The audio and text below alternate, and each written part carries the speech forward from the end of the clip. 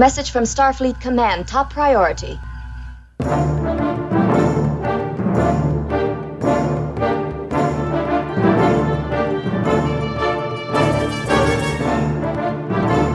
You are listening to the Trek Ranks Podcast, a member of the Tricorder Transmissions Podcast Network. This is episode 104, featuring the top 5 sports references. Welcome, Star Trek fans. I am Jim Morehouse, and I am the host of the Trek Ranks Podcast. And tonight, Trek Ranks is Sports Ball Central as we tackle the top 5 sports references with a crew of Star Trek fans that love both Trek and sports. And there's a lot of different ways to look at sports inside of Trek, which we're going to get into in a minute in our diagnostic cycle. But first, let's introduce our lineup for tonight's contest. Impressive. You're looking at a true sports aficionado. First up, returning for the 11th time here on Trek Ranks, it's our good friend, Jen Tift, Edith Quarks. Welcome back, Jen. Oh, thanks. It's great to be here talking about two of my favorite things today. Yes, Trek and sports. She is the co-host of Snap Trek, the most awesome other podcast out there. Aww. And our second guest is my oldest Star Trek friend. We've been friends now for like 30 years. He's a huge sports fan. He's a huge Trek fan. It's John Denniston, but you can call him the Denniston. That's what we all do. The Denniston. Welcome, John.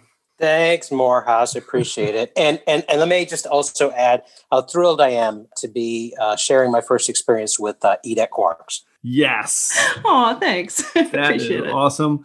I'm actually shocked that John listens to Trek Ranks. But we have talked about it many times. I'm like, okay, I got to get you on then at some point. So if we're doing sports, like this is the perfect one. So John, ironically, I don't actually know your Trek origin story. I of course know how we met and how we got into Trek and watched it together. But what is your actual Trek origin story? And you are a completist, right? I'm almost sure of that. I'm about a 90%ist. Because there's some TOS. Yeah, that's correct. Yeah, there's probably about. It's embarrassing to say there's probably about 20 TOS episodes that I've not watched. Yeah. Which you think your knee jerk is, well, why don't you just sit down and watch them? But there's just so much other Trek to watch that it's hard to get back into it. But I will get there eventually. All right. Well, how did it start for you? I don't even know this. Yeah. So Trek origin story. I've always been a science fiction fan growing up. I was never exposed to it as much. I grew up in rural Massachusetts, and so I didn't have cable until I got into college, which also shows how old I am. I was only able to watch sci-fi whenever I could. I was really big into this cartoons, Japanese style called Star Blazers. It had this, So it had the big battleship that flew in outer space, and it was actually a serialized cartoon, which I thought, interesting for that time and day. But so, I always watched like the movies, the Black Hole movie, all of this, and then obviously the Star Trek movies. So really got into it for the movies. And then getting into college is when Next Generation came out. So I remember watching the opening show in the lounge in my dorm, and getting excited about it. But once again, and I've heard this on other Trek Ranks episodes, where you're in college, it's hard to really kind of get super into it. So I kind of dabbled in Trek. Obviously, like I said, I watched a lot of the movies, but it wasn't until I moved to Kansas City for my first job. And there's a guy I worked with there who was just a huge Trek fan. And that really just reignited the fire. And I started watching a lot more Trek. We would actually have marathons where we'd just sit down and watch Trek all day and come up with our own favorite characters. And he was actually the first one I went to my first Star Trek convention with William Shatner. So I forgot about that. Oh my God. Yeah. So there was, so that's what really kind of ignited it and got me into it. I've been into it ever since. That was the one where the lady told me, we don't open the toys. I was standing at a table and I was kind of like looking inside this box, already kind of sheepish, and I was basically buying a little toy, and I'm 27 years old. Sir, we don't open the toys. Yeah, that's right. Oh, that God, was funny. it's embarrassing. Anyway, yeah. Okay. And it's stuck with you. It has. It scarred me. I felt like the whole convention was looking over my shoulder. It was a different time back then. Now it's like toys. Yeah. Yes, let's do it. Right. Okay, that is awesome, but I can't get out of that without saying Our Star Blazers. I love that show. Yeah, that was so great with the wave motion gun. Oh, so good. Yeah. Jen, do you know Star Blazers? Sorry, nope. Okay, it's actually like Battleship Yamato or something. Yamato. Yeah, it's a Japanese show. It's basically a battleship in space. It's pretty cool. Sounds cool. Okay, let's get into our Trek Ranks recalibration. Let's start with something small, like a recalibration of the EPS manifolds. As regular listeners will know by now, general order number one of the Trek Ranks charter is that we love Trek and we love to rank Trek via some deep dive topics just to get the conversation started. And remember, it's not about the ranks. That's just our excuse to talk about Star Trek. Because as Mr. Spock himself has said, our show is all about infinite diversity in infinite combinations, symbolizing the elements that create truth and beauty. No wrong answers, not about being right or definitive in any way. It's just about sharing the things we love about Star Trek, and we love it all. From TOS to TNG, straight through to Enterprise and the Kelvin timeline, and now Discovery, Short Treks, Star Trek Picard, and Lower Decks as well. It's all fair game here on the Trek Ranks podcast. Black alert. Black alert. And a reminder that this episode of Trek Ranks is current through 801 episodes of Star Trek, which translates to the third season of Star Trek Discovery. And one final note that we use episodes as a shorthand term, but the 13 films are always in play as well. Have boosted power to the communications bandwidth. And we appreciate that bandwidth boost, Mr. Kim. You can find Trek Ranks on Subspace at TrekRanks.com. You can contact me directly on Twitter at TrekRanks or at Enterprise Extra. And you can also call and leave us a message with your own picks at 609-512-LLAP. That's 609-512-5527. All right, Jen and John, why don't you guys let everybody know how they can get a hold of you on Subspace? Jen. Yeah, you can catch me on Twitter. I'm at Edith Quarks. And you can catch my podcast, which is Snap Trek. And that's also on Twitter at Snap Trek. Lots of great Trek content there. John, tell them about your Twitter, but you need to tweet more about Star Trek, man. Yeah, my Twitter is a little bit more Section 31 than not. I'm much more of a lurker on Twitter, but I am at the Deniston. Yeah, if you post some good stuff on Trek, I'll be more than happy to comment. Okay, yeah, you are a lurker. Yes, in Section 31. Okay, let's get into our level 1 diagnostic to get into this topic. Run a level 1 diagnostic series. Come. So this week's diagnostic cycle is going to be a fun one. We've got 3 big sports fans here, and I want to get a little bit of insight and try and explain the allure of sports. And some of you may not be big sports fans. Some of you might be huge sports fans. I don't know. I know you're all Star Trek fans. Otherwise, you would not be listening to a podcast called Trek Ranks. So Jen and John, a couple of quick questions. First for you, Jen. I want to hear what your favorite sport is. I think I know your favorite team. I also want to hear that. But I also want to hear your just quick synopsis on, hey, what is it about sports? Why are they, what's the allure? Oh, that's an interesting question. My favorite sport is indeed NFL football. And I am a diehard Philadelphia Eagles fan. Live and breathe Philly sports, especially the Eagles. Yeah, as for the allure of sports, there's so much. I mean, God, we could just have the whole podcast about this. I think it'll come up a lot in this podcast. Yeah, it will. A lot of my picks go back to what I love about sports. But like you, Jim, I'm a stat person too. Yeah. So I love that aspect of it. I love analyzing every little detail, minute thing, anything that you can have a stat for, I'm there. I love watching sports. I love playing sports. There's just something about getting your adrenaline going. And you've been into it your whole life? Yeah. I've always been a sports fan. When I was young, I was more into the stats. That like I was one of those kids always like scribbling in a notebook, like going through all the stats for all the games, and just from there, I guess I got more into it. Started playing sports. It's hard to explain what it is. That's true. Yeah, way to connect with people too. For me, it's hard to explain why you care so much. That's going to be at the root of kind of my stuff here. I mean, it's a good point too. I mean, why? Like, who cares? I'm not. I do. I know. It's like there's another season. There's another game. Who cares? It matters. But it matters. Every game matters.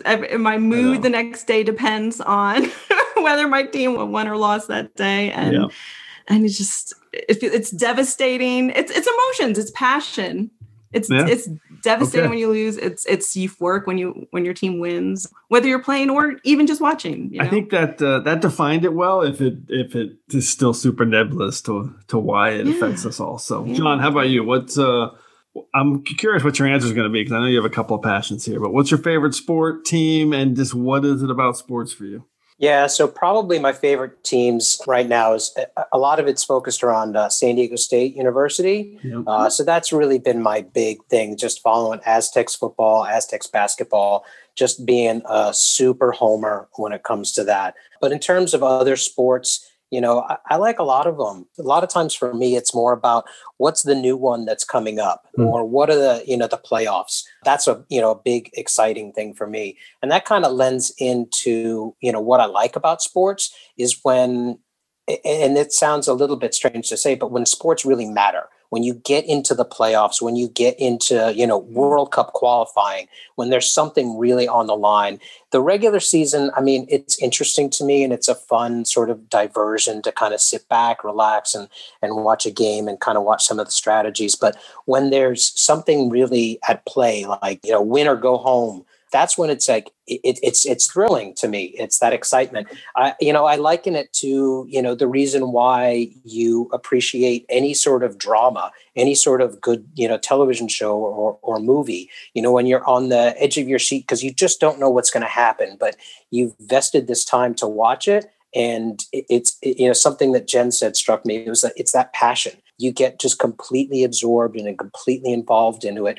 And you're right. There is no rhyme or reason. Why do I care? Because the red shirts are beating the blue shirts. It doesn't, but there is something about it where you get yourself involved. You become part of this community.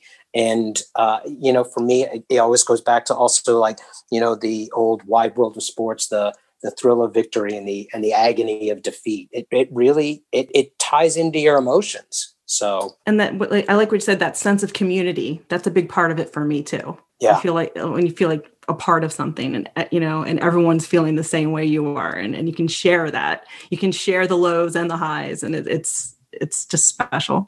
Thrill of victory, agony of defeat. That sums it up. So I was going to mention in kind of my little synopsis here, I'm a diehard Oakland Raiders fan, Los Angeles Raiders fan, Oakland Raiders fan, Las Vegas Raiders fan. I have been since before they ever won a Super Bowl in the 70s. I fell in love with them, and their highs and lows have, affected me since I was literally 7 years old. I can't even explain it. But the way I always tell people, so Nick Hornby is a very famous author that a lot of people know, High Fidelity, About a Boy. Yeah. But his first book was this tiny little book, 115, 20 pages that I read. I've read it 20 times, called Fever Pitch. And it's the first thing he ever wrote, and it's how he got famous. It defines perfectly how sports has affected his life. He's a huge Arsenal fan in England. And the synopsis of it is that he explains perfectly in this book how he knows that every single person in his life is affected when they see an Arsenal score, because they either feel bad for him or good for him. And in a real deep emotional way. And I'm like, I'm reading this book like this is me. I mean, like my whole family is like, shit, did the Raiders win? Okay, don't talk to Jimmy. The Raiders didn't win. It's literally give Jim a day to decompress. Literally to the point that like not 2 months ago, there was the bad Raiders loss, and my mom sends a text. My 88-year-old mom sends a text to my wife. Is Jimmy in his room till Tuesday under the sheets crying? I'm just like, she's trolling me. I mean, it's pretty much it. So anyway, I highly recommend Fever Pitch. It's the best definition of it for me. Okay, before we get out of the diagnostic cycle, it's debate time, Jen. We've talked about this a little bit. So no. a little bit of background for me in sports too. There's gonna be a lot of lot of new information in this podcast, stuff I haven't really talked about in terms of my background and profession. So I've been working in sports professionally since I was 19 years old. So that's a long time. That's like 35 years. And I work in soccer, but the NFL is my love at this point. So when I looked at this topic, I really wanted to make sure we talk about what I think is a fun topic. It's sports versus not a sport, which John has heard me rant about many times, and Jen, we've had discussions about it. So here comes the fun debate on the sport or not a sport debate.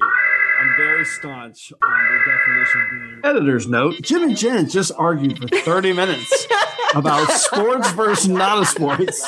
We're going to cut that out. And Jen, you kind of know it about me. Oh, I know it. Oh, okay. All right. You and I are assholes in the same way, so that's why we get along. You win, Jen. Okay. We all win. We're all split fans. Yeah, we are. All right, let's get into our prime directives. But what you're proposing is exactly the kind of tampering the prime directive prohibits. All right, Jen, after all that, how did you define your prime directive in order to finalize your top Trek sports references? Okay. Oh, well, Trek is my biggest fandom, or maybe sports is. These are my top two fandoms. So this is really, a special list for me. So I made it a real personal list too. So for my prime directive, I looked for places in Star Trek where Star Trek relates to sports in the same way I relate to sports. So there's going to be a lot of moments like for the love of the game moments. Yep. But also, like I mentioned earlier, it's bonding moments. People in Trek using sports as bonding moments. Because that's really big for me. I have a hard time relating to people in general. And for some reason, it's just easier when there's sports involved, when there's a ball you can throw to each other or whatever, or watching your favorite team together. Like for some reason, it's just easier for me to relate to people like that. So I really love seeing those moments in Trek. This was an accident. I didn't do this on purpose, but this is also how I relate to sports.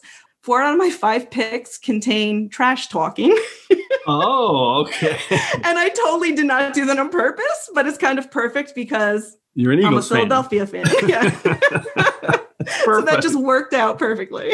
Okay, that is fantastic. I'm excited to hear that. My prime directive is nothing like that. John, how about you, man? Awesome. So for my prime directive, first and foremost, I wanted to start off with I just want to pick 5 episodes of Star Trek that I want to talk about. Now, I understand that Morehouse is thinking, well, that's every one of them. So how do you even do that? Yeah, but this will become a little bit more clear later on. So it's a little bit of a tease, but that was sort of like, all right, this is an episode I want to talk about. But then digging down into actual sports references, I really wanted the reference to have some sort of meaning, some sort of purpose, not just a throwaway reference or, hey, look, that person's wearing a particular outfit for a particular sport. I felt like it had to be somewhat reflective of the character or the characters or the crew. An example would be, hypothetically, if you just saw, Garak running down to the holosuite to play badminton. It's like, okay, that's not anything to do with anything. It doesn't make any sense. Yeah. So I just wanted there to be some sort of significance, not requirement, but I wanted it to be, an element in the fabric of the story and the series that was referenced. Okay, that also is nothing like my prime directive. I love this. So at first, I thought it was going to be easy because I really wanted to just make it all about sports that were made up for Star Trek. And when I say sports, I mean like actual sports, not like tabletop games or video games or card games or anything like that. And when I kind of put those qualifiers on, there actually are not that many. There's like a half a dozen legitimate references to made up sports in the history of Trek that kind of fit that criteria of not being like, Fizbin or Stratagem or something. So that was crazy to me. So I realized that wasn't really working. So I just went back to it and looked at kind of broader sports, but then I had a ton of qualifiers. So I had no board games, no video games, no card games, no racing sports of any kind. So sorry, Captain Freeman, I can't pick your hydro scoot exploits at the Academy. There's no fighting sports. I hate boxing and I hate wrestling and MMA. Sorry, not sorry. I just can't get into those. So no references to gambling. So there's no quaaludes. And then to make it even more crazy, I decided to have 5 different sports represented. Ooh. And then from there, I had some cool moments. I had some really, really tiny, small moments that are exactly what you were just talking about eliminating, John, that are on my list. I have some huge, big, epic ones that really measured Trek. And I also ended up with a split between real sports and made up Trek sports. So I had a ton of criteria on my list to kind of break it all down. And my last thing I'll say, because I got a lot of sports opinions, so apologies in advance for that. But there's one more thing I started with, and John, you'll appreciate this. I was going to eliminate baseball because baseball is not one of my favorite sports. Since I was a kid, I really didn't like baseball, which is sad for me because obviously it became so prevalent in Trek, and I've grown to appreciate it a lot more because of Star Trek, and they're using it in that space. So if at some point down the road, if we're ever in the same place, anybody listening, I have a quite a screed, 10-point screed about baseball, John, that you've heard many times. Something about third-rate motor skills, something like that? Third. Yeah, I've heard it. Third grade motor skills. Third grade motor skills, that's right. It's been a while. Yeah, I tune most of it out, to be quite honest.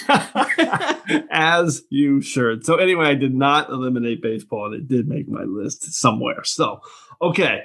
There's a ton of ways to look at sports. This is going to be awesome. Let's get into it with First Kudecaton. It'll be alphas like us that determine the future of this quadrant. That will be the new order of things.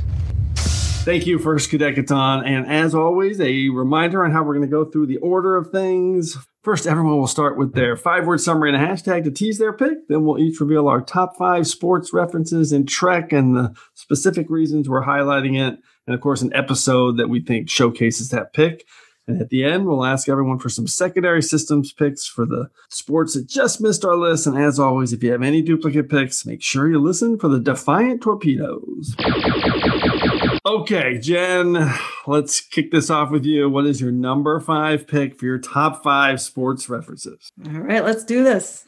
My top 5 pick, the best that ever played, hashtag I know, I've played with them all. Hashtag GOAT. I have 2 hashtags for that one.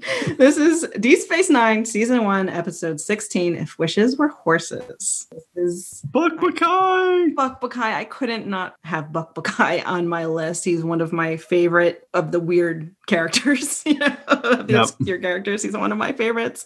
I love him so much. And this episode just is about the relationship between sports and the fans. Now, Sisko gets to meet Buck Buckeye, his baseball hero, Buck Buckeye hero, but it's not actually Buck Buckeye, right? It's an alien. It's the classic Star Trek, an alien testing humanity to see if they're ready kind of episode. But he took the form of Buck Buckeye, and it's cute. He comes out of the holosuite, and Jake says he followed me home. but the alien in Buck Buckeye's form is fascinating to begin with. He's really interested in why Sisko is so invested in Buck Buckeye and this man who played a game, 200 years ago. And he finds that fascinating. I think that, it's like that, that's a cool, unique thing about humans, that you could have an affection for someone you've never met. And he says, and he gets really into his persona. He uses bunch of sports metaphors. He says, it ain't over till it's over. And, we've learned that you can never tell how someone will treat the visiting team, trying to figure out the rules of your game, so he really gets into it, which is really fun. But the reason this made my list is because there's this lovely scene where they're Ben and Buck, and they're talking about Buck as a player and Sisko as a fan. And actually there's some trash talking here. This is the trash talking moment. Is Buck Buckeye, he talks about what if I don't just disappear? What if I'm around here forever? He says, you got room on your team for switch hitting third baseman with good power? And Sisko goes, good power from the left side. That's right. Which I love. And, then Buck's like, yeah, I hit over, 20 homers right-handed and whatever. That's awesome. And Cisco's like, yeah, never, not that much after that. And they have, they had that great back and forth about it, but it's also, they talk about the end of baseball. Right. And Buck says like how much it meant to him that Ben was cheering him on, during the last World Series. And Ben says, "You're the best that ever played. I know, I've played with them all." And he winks at him. And it's just such a great moment showcasing like that special bond between, the players and the fans and the team and the fans and the game itself and the fans. And I just love it. I love that about Ben. And I love that we have this character of Buck Buckeye, who's just like the sports hero. He's been mentioned in Deep Space Nine, Next Generation, and Voyager. Wait, Next Generation too? Yeah, well, not by name in Next Generation, but they talk about, the shortstop for the London Kings who broke Joe DiMaggio's record. Oh, that's right. And then they specifically took that line when they formulated the character awesome. Of Buckeye, which I think is cool. And then he's mentioned my name in Voyager too. Yeah, I love how this pick fits so perfectly into your Prime Directive, and all the discussion we've had about our feelings for why sports matter. This pick summarizes it as good as any could. That's awesome. John, what's your take on If Wishes Were Horses? This is a great pick. I will say this was on my secondary system. So I watched this just a few days ago doing my Trek Ranks homework. And Jen, you hit on several things that really struck it for me. The one thing that I also loved about it was how Buck, or the alien, we'll call him Buck for lack of anything better, but he kept calling him Ben. It was that friendly thing. He never called him Commander. He never called him Commander Sisko. He never said anything like that. It was always Ben. It was always Ben. It was always very friendly. Well, that's a good point. Yeah, I love the smile on Sisko's face when he fired off that good power from the left sideline. That was just the look on his face, because it was friendly banter. Yeah. And then the wink. Yeah, I put multiple exclamation points in my notes on that because of that wink. And I was watching it just wondering, it's like, was that in the script, or was that just Avery just having a blast and having fun with this guy? Oh, yeah, that does sound like an Avery Brooks edition, yeah, it felt like it. It didn't seem like it was appropriate, but I loved it. I thought it was great. And then, of course, I'd be remiss if I didn't mention in that episode, you also got a Gunji Jackdaw running around the promenade, the emu ostrich-looking thing that somebody had gathered up in their imagination, which I thought was just a lot of fun. That's right. Awesome summary. God, that's really, really good from both of you guys. What an awesome pick. Okay, John, how about you? What's your number 5 pick? Okay, before I get to my number 5 pick, I need a little bit of background story on this one. So, as I think we talked about, I did work in professional sports. I worked in professional sports for about 4 years, 3 of them in Kansas City, as you know, Morehouse. And during my last year there, I was running around the stadium, driving my golf cart, probably dropping off water bottles or something stupid like that. And I was driving around trying to get back into the stadium. And as I was driving around, and I looked out to the parking lot, and I could see, a few cars were coming in and some people were tailgating out there. And I looked and I saw these 2 guys out there, and they were just sort of kicking the soccer ball back and forth to each other, not being competitive, not like doing, one-on-one, just kind of kicking the soccer ball back and forth with each other, beer in hand, just relaxing and enjoying the day before they were going to go in and watch the match. And I sat there for a second, I looked and I thought, that's what I like about sports. Not this nonsense, sweating, like crazy in the hot, summer Kansas City humidity. I like that. That's what I like about sports, hanging out with your buddies, just kicking the soccer ball and enjoying it and enjoying for what it is. So when Morehouse presented this topic to me, this was the first episode that popped into my head because of that. So my 5 words are bonding over sports and beer, # Stanford versus Texas. And this is episode 21 of Enterprise Season 1, Vox Sola. Oh, man, that's a great pick. So the background on this was at the very beginning of this episode. This is when they were meeting with the Cretaceans, and they offended the Cretaceans, to an nth degree, and they had no idea why. I think it was you mate like you eat. And so Archer was just really in a downer mood, was just really upset. This first contact had gone completely poorly. We're still in season 1 of Enterprise, so this is one of the first contacts that they've gone through. So he's in his office and he's just stewing, in a really foul mood. And Trip comes by and he says, as the captain of the music, I wouldn't interrupt him. He's like, I'll take my chances. And he goes in and he's like, and he brings out the little memory card and he's like, look what I got here. And all of a sudden you see Archer's eyes light up, and it's the finals, the water polo finals that he's bringing. And Trip doesn't really know water polo at all, but he knows that his captain and his friend, is just in a down state, and he knows something that will cheer him up. And so what's he do? He brings out some sports, and they sit there and they watch a little bit later. They watch the match, the water polo match of Stanford versus Texas. Stanford, I believe, being Archer's alma mater. And they're sitting there with pretzels and beer and just watching the water polo, and Trip's starting to get into it, trying to figure it out. And, he even makes a reference to preferring football to, I think he says the off tackle out of the backfield. But then they also brought it forward in the message as both Trip and Archer were caught up in the alien webbing, for lack of a better term. So they were talking about how Archer in the playoffs against Princeton, they were 2 goals down with 1 minute left. And, he's like, and what was I thinking? And Trip's like, that you were going to win the game. You always thought you were going to win the game. And I just thought that was really underlining the Archer character and who he was as a captain. But then Trip sharing this moment with him was underlining Trip as a friend to Jonathan Archer. So hold on, I need to go watch Vox Solo right now because that's awesome. I thought about water polo in different spots. I didn't think about this one. It's so purely sports. That's what it's all about. Jen, what's your take on this? I could talk about it now, or we could wait till my next pick.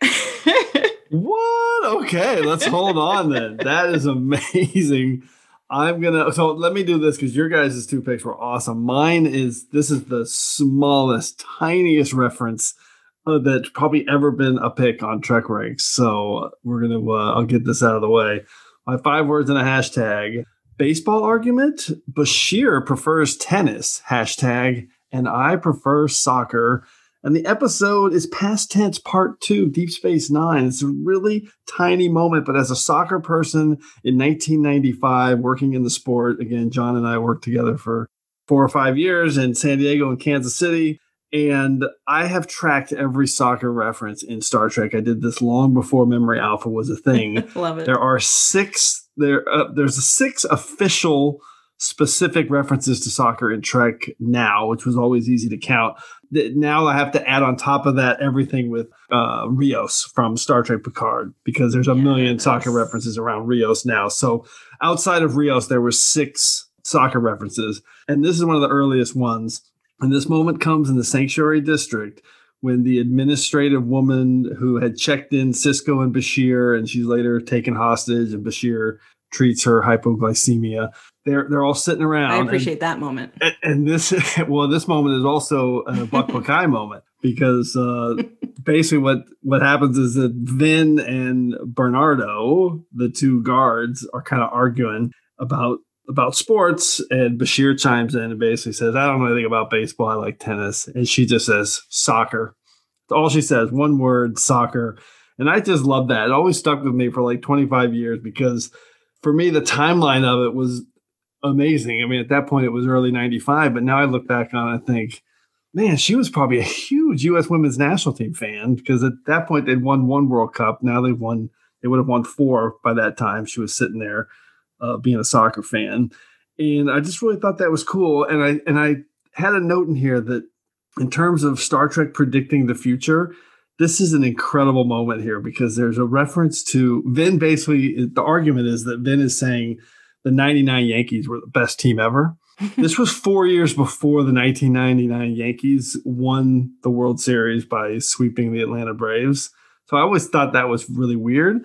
Of course, the flip of that is that they said the team he was arguing with was the 2015 London Kings. So they didn't quite get that right. But That was Buck Buckey's rookie season. That's right. It was. So super cool. And I'm just going to add one more note on this because as I was researching it, this blew me away, and I think Star Trek fans will appreciate it. The guy who played Bernardo in that scene is Al Rodrigo. Turns out he's got this huge voice acting career. Guess who he was in Lower Decks? Captain Durango from Moist Vessel, the Telluride captain. Are you kidding me? Unbelievable, right? Wow. That guy, the guard, security no guard. I mean, who would know that? But the security guard in Past Tense Part 2 is Captain Durango from Moist Vessel. Crazy. All right, so that's just a tiny little soccer reference of many. Any quick take on that, John or Jen? Well, yeah, I love them throwing the sports stuff in when they're in our time, right? You know, like the way they anchor it to our time. Like that's a thing that, you know, sports was a thing, you know, now, quote unquote, and in the future. And I love when they play like that. And I like when they do always seem to manage to give other sports, you know, besides, you know, baseball, you know, yeah, right, a little bit of do, and I like that, and you're right, like soccer in that time. I was in high school, and our, you know, on the girls soccer team, and that it was like our first year that we had a girls soccer team because I grew up in the Bronx. Soccer, but like it. Yeah, but it was like big enough at that time that we could justify, you know, us having our own team, and you know, and so yeah, so it's a good moment. 90s were a good moment for women's soccer, and that's really cool that it was in there. That's it. For any young U.S. soccer fans out there, trust me, you have no idea what it was like in the early 90s for soccer in this country. Come a long way. John, I think there.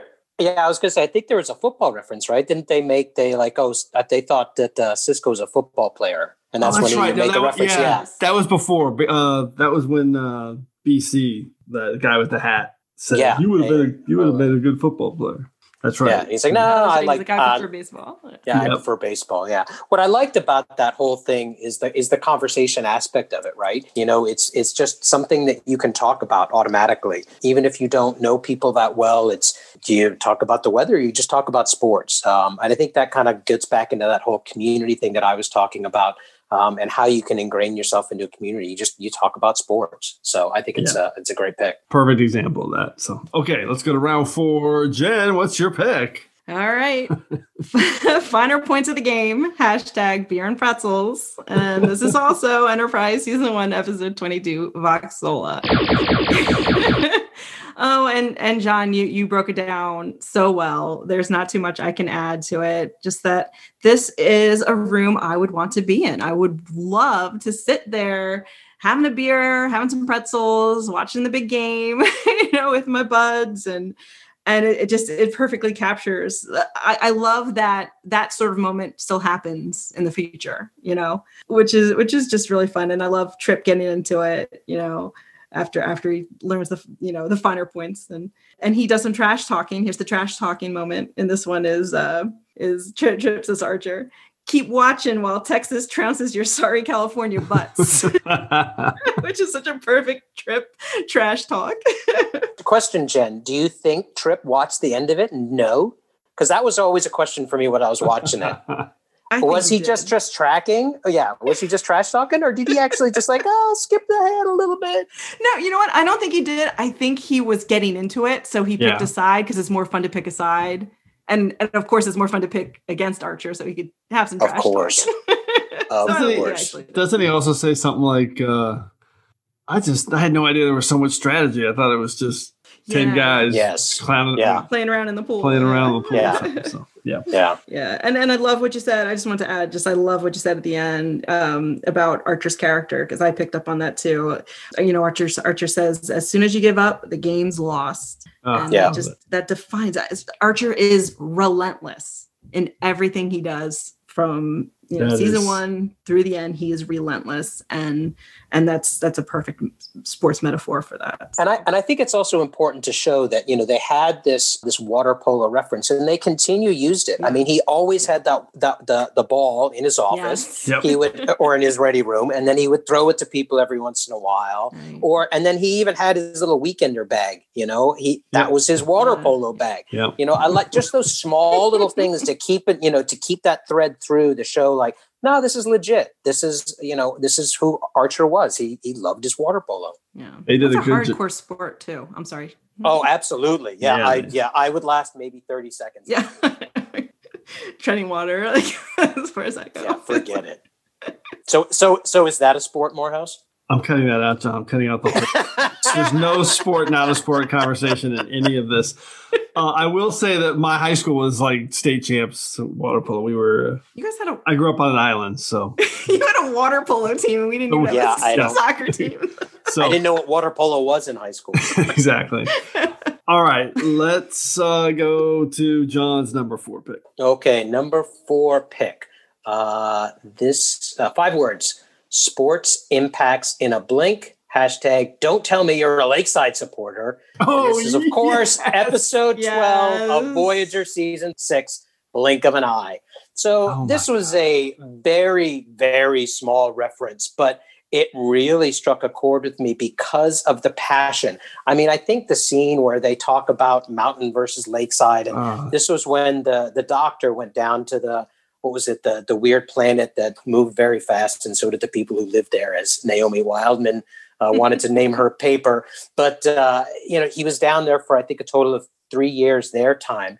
And how did he get involved in that community? He started following sports, and he just got that immediate, the immediate passion of, whether he was Mountain versus Lakeside. And I just thought it was hilarious to me how passionate he was about it. That wasn't the hilarious part, but the fact that it's so arbitrary. And this goes back into the red shirt, blue shirt, Mountain, Lakeside. I mean, what's really the difference? But it mattered. It mattered to that community. It mattered to that society, and it definitely mattered to the doctor. I think his thing was like, if the original Torelius had gone 5 and 12, he would have self-isolated, or voluntary exile is what he said. So I thought it was just a great reference to kind of show that passion and how quickly you can get involved in it.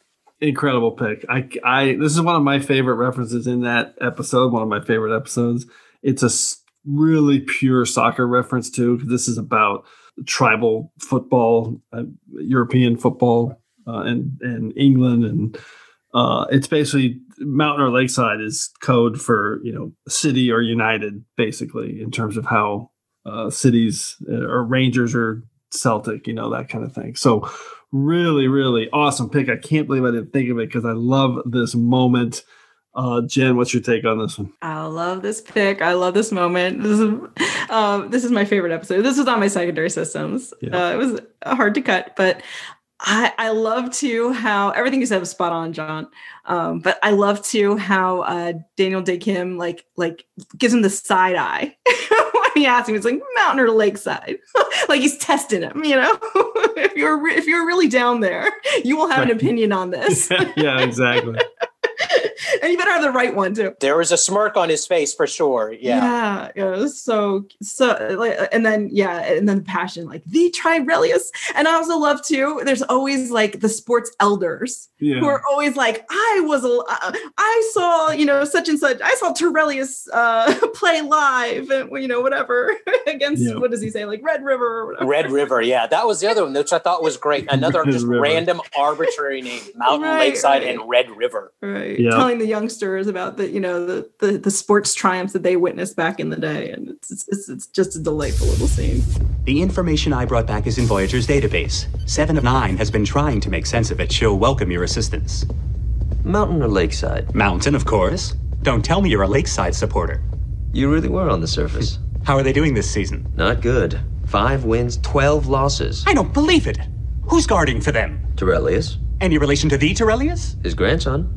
I saw the original, defend for Mountain, in the playoffs against Red River. That was before I was born. He would have gone into voluntary exile after a 5-12 season. This one's about pure sport because we don't know what the sport is. Right. All we know is it's a sport on that planet. So really, it's about what sports means. Yeah. Exactly. It's what sports means. Right. Awesome pick, John. I can't believe I forgot about that one in all my research.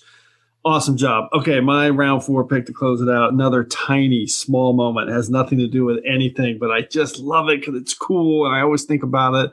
It's a cold open. It lasts about a minute. Has nothing to do with the episode. 5 words and a hashtag. Game of Cargo Bay catch. Hashtag 50-yard pass with the flick of a wrist. And it is Enterprise Fortunate Son.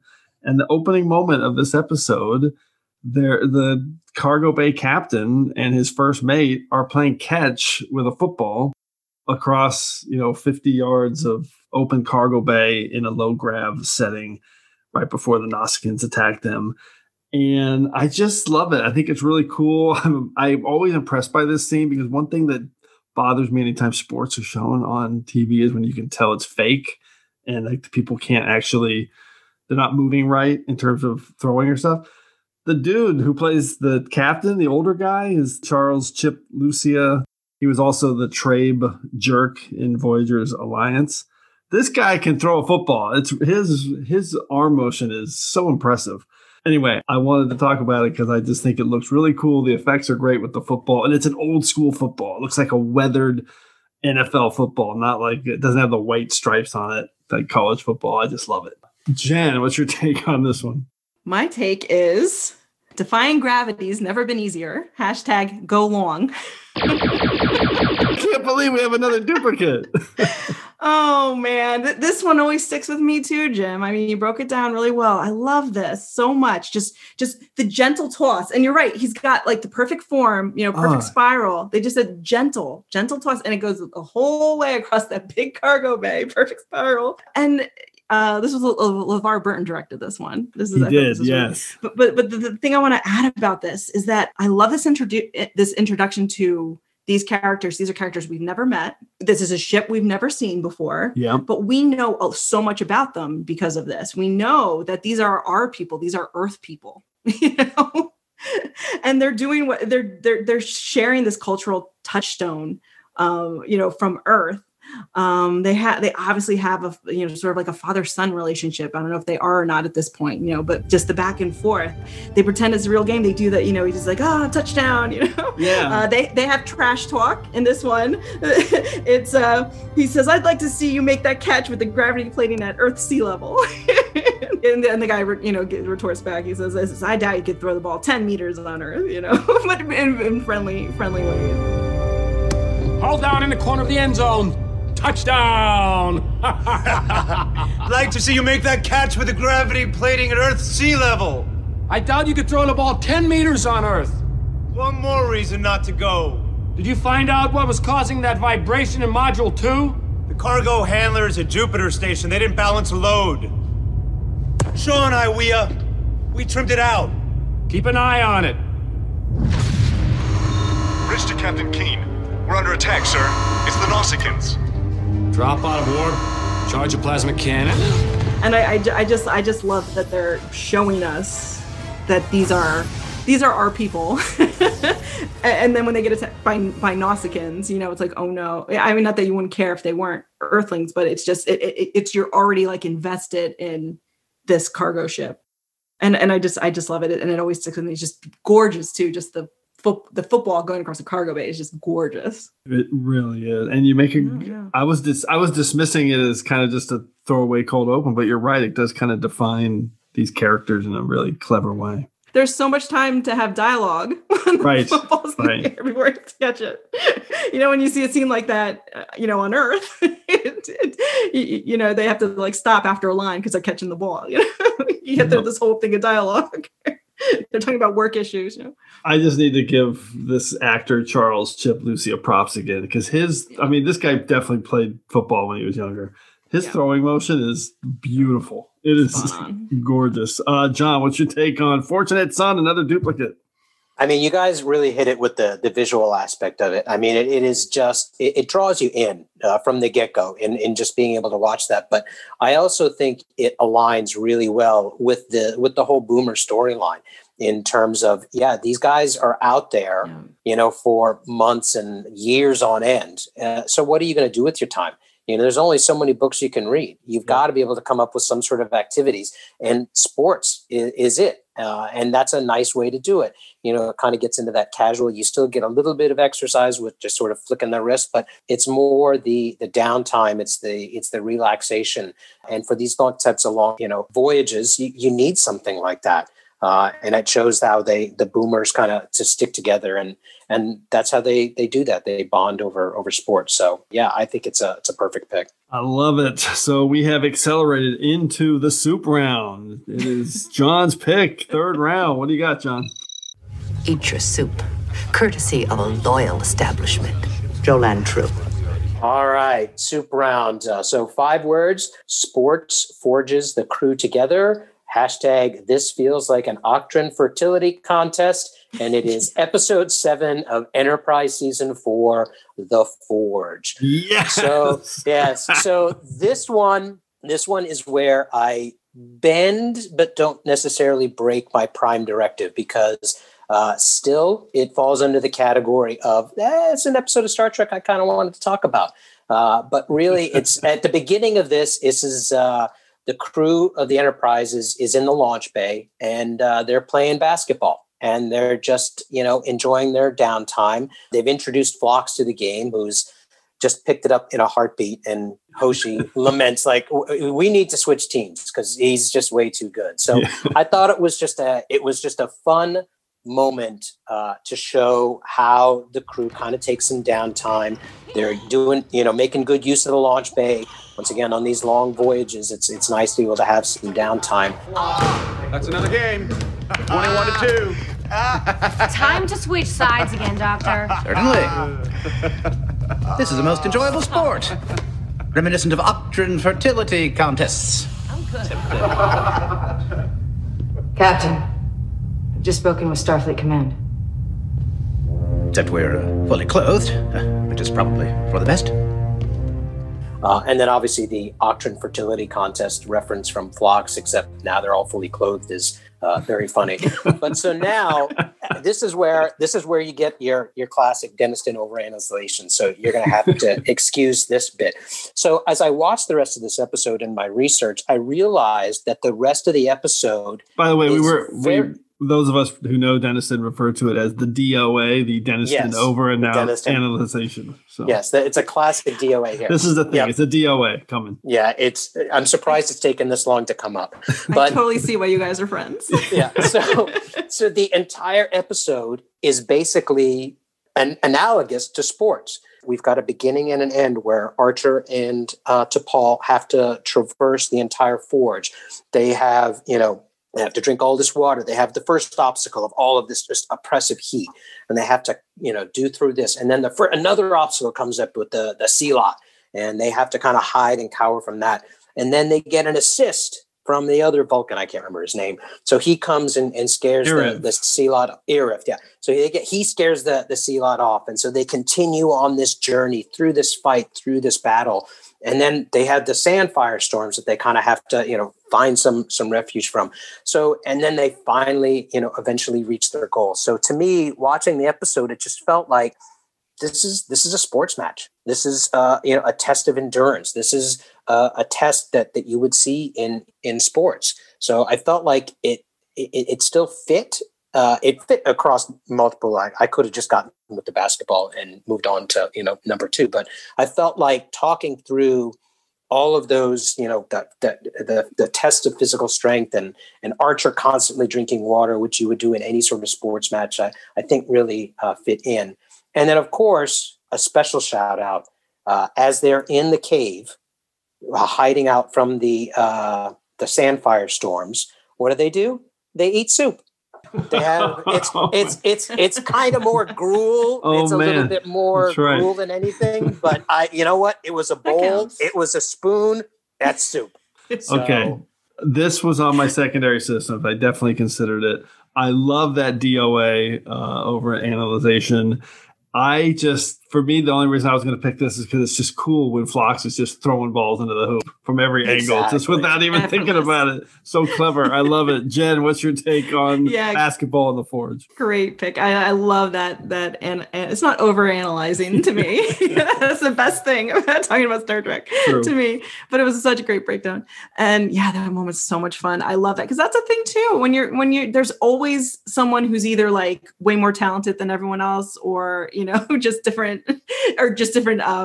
If you don't have an even number, and there's always, so you have to switch off, between games and stuff. And that's such a thing that happens when you have pickup games. And so it's a lot of fun to see. The Star Trek version of that is because he's an alien who's just naturally really good at this sport. And then, of course, like you mentioned, just picturing a fertility contest. That's some kind of naked space basketball. It's just a funny thing. So that's a great pick. That analogy with them in the Forge and perseverance in sports. Awesome. I love that pick.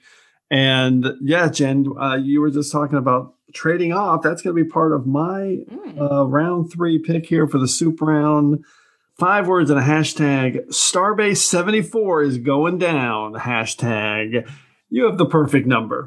And the episode is 11001001 from TNG, and it is the first ever reference to Parrises Squares, a sport that I love. It's very high on my list of things that we've never seen in Trek. We've only heard it referenced that I really want to see at some point. Maybe that'll be a Trek Ranks topic down the road. Everything about this sport sounds awesome to me. It's physical. You have these padded uniforms. It's a team sport, which I prefer. There's substitutions. You play on a court. My hashtag there was Riker comes along to Worf and Tasha and her team. They're going to go play Starbase 74 in a game. And they're like, you should come play. He's like, no, you have the perfect number. She's like, we can sub in and out. And he's like, no, that ruins it. That makes it terrible.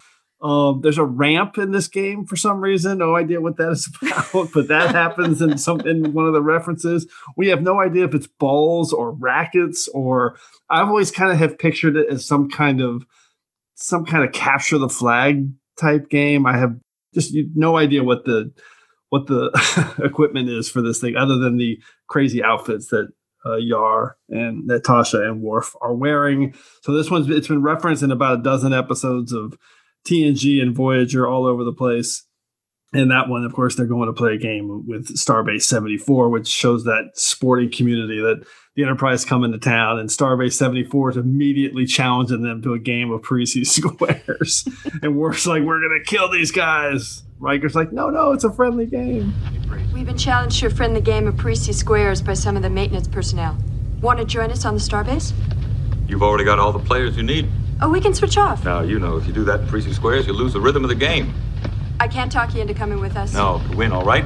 The pride of the Enterprise goes with you. Rest assured, Commander, we will be victorious at whatever the cost. Worf, it's just a game, a friendly little competition. You work up a sweat, you have a few laughs, and you make new friends. If winning is that important, then, Commander, why keep score? And there's other references too. The Doctor's holographic daughter died playing in real life, and I love that Riker's.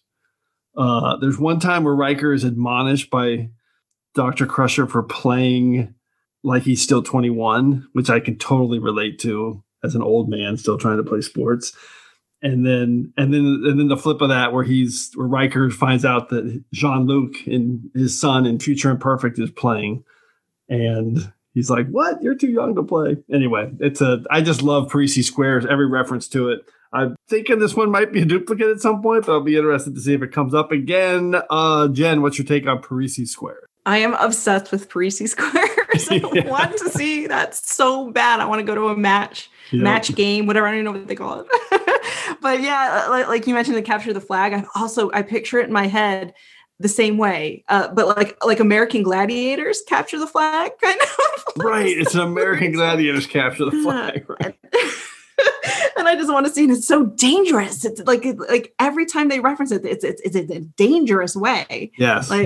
Which is like, what is going on? Like, because they're not like particularly padded out, Well, they had that huge like leather padding on their left arm, and so there is something there. What but is that for?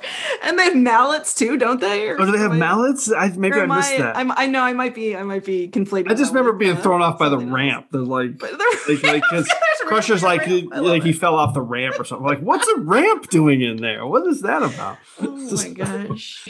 John, how about you, man? I mean, the continuity for Parisi Squares is awesome. And honestly, Morehouse, you and I have talked about Parisi Squares forever. Yeah. I mean, I think we pretty much, any sort of generic sport is, we're just going to make it Parisi Squares. Yeah. That's really it. Because, to your point earlier, not really sure what it is. So who's to say that, what you come up with isn't necessarily true?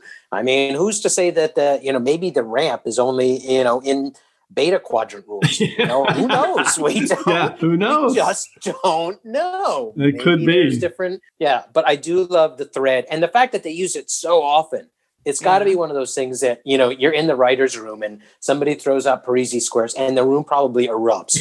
To that end, I'm surprised there's not more references. It should be out there like this great unknown, and it keeps getting brought up. Yeah, Voyager did us a favor on that. They referenced it like a dozen times. Yeah. So I don't think Deep Space Nine never did, though. Lower Decks needs to hit Parisi Squares. That's got to because they could do it. No matter if it's like gravity defying or whatever the sport is, they could make it happen. Oh my God, animation. that's so true. 100%. I would die if there was a Parisi Squares episode. I wonder if there was. I wouldn't be surprised if there was a Parisi Squares uniform somewhere in the background in Lower Decks, and we haven't caught it yet. Who knows? Okay, let's go to round 2. Jen, what's your number 2 pick? Okay, 5 words and a hashtag. There's no I in Borg. Hashtag team player. And this is Voyager Season 4, Episode 26, Hope and Fear. Janeway and Seven play Velocity. This is on my secondary systems. I love this pick. This is great. Velocity happens to be my favorite made-up sport in Trek. Absolutely. I mean, that is the sport for me. So cool. It's so cool. It's racquetball mixed with skeet shooting mixed with dodgeball. I just love it so much. I love everything about it. I want to play. Oh my God, that's a great analogy. I hadn't thought of those three. It is like so racquetball, skeet shooting, and dodgeball combined. Oh, I love it. And Seven gets completely like flummoxed that Janeway's beaten her. She's she's with her superior visual acuity and stamina, she says. But then Janeway talks to her about it. She's like, this is a game, not just of that, but of wits and intuition, she says. Yeah. And later on in the episode, Janeway uses that human intuition, to realize that there's something, fishy going on with the situation. Good game. For you. Oh, come on, Seven. You won 4 out of 10 rounds. Nothing to be ashamed of. On the contrary.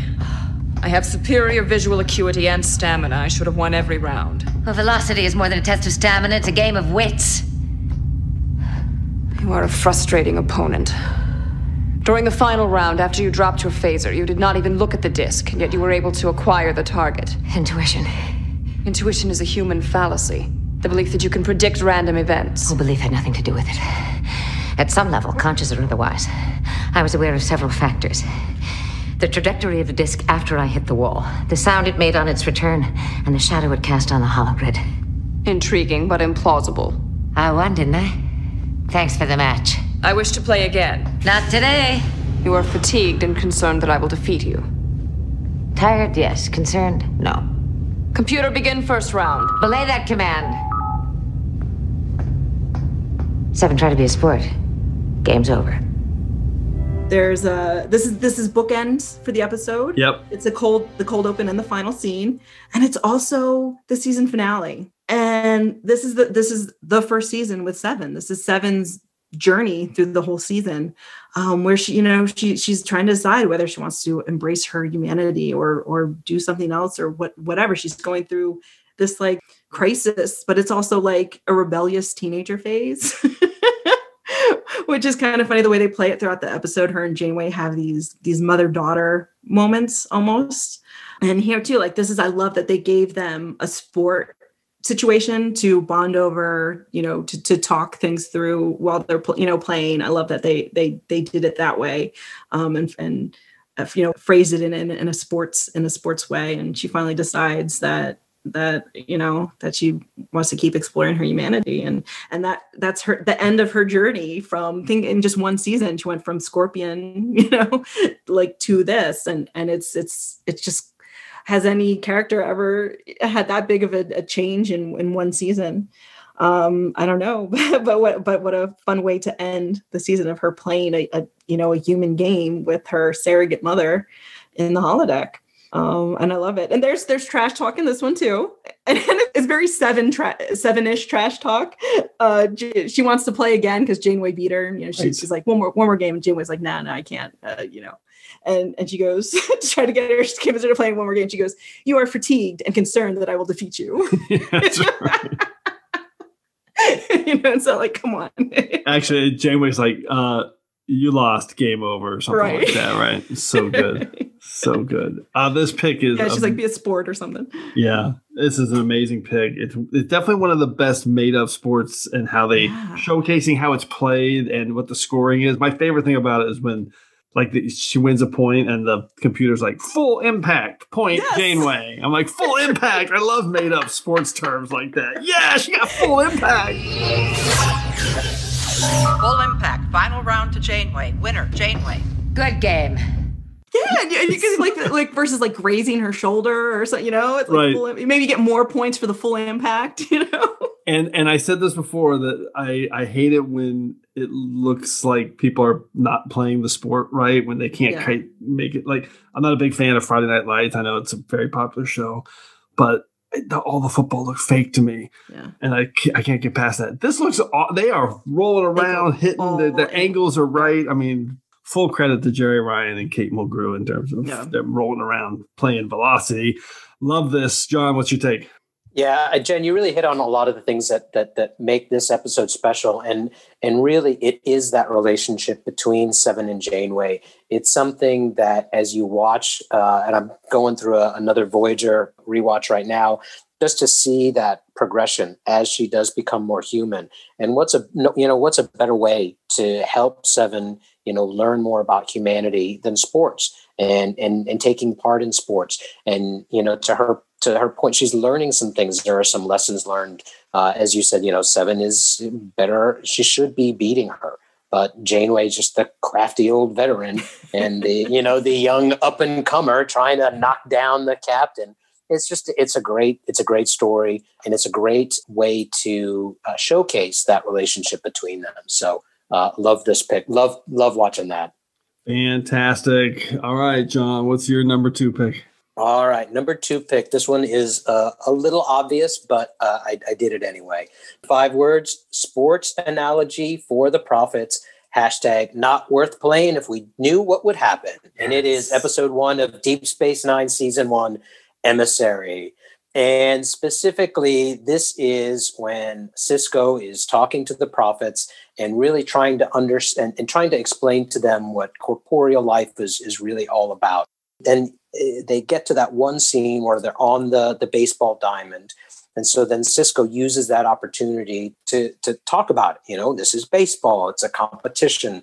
It's for fun. But then explaining the rules of baseball and how everything is linear. I think he says, I throw this ball and 100 different things can happen in a game. You have to set a strategy for all the possibilities that might happen.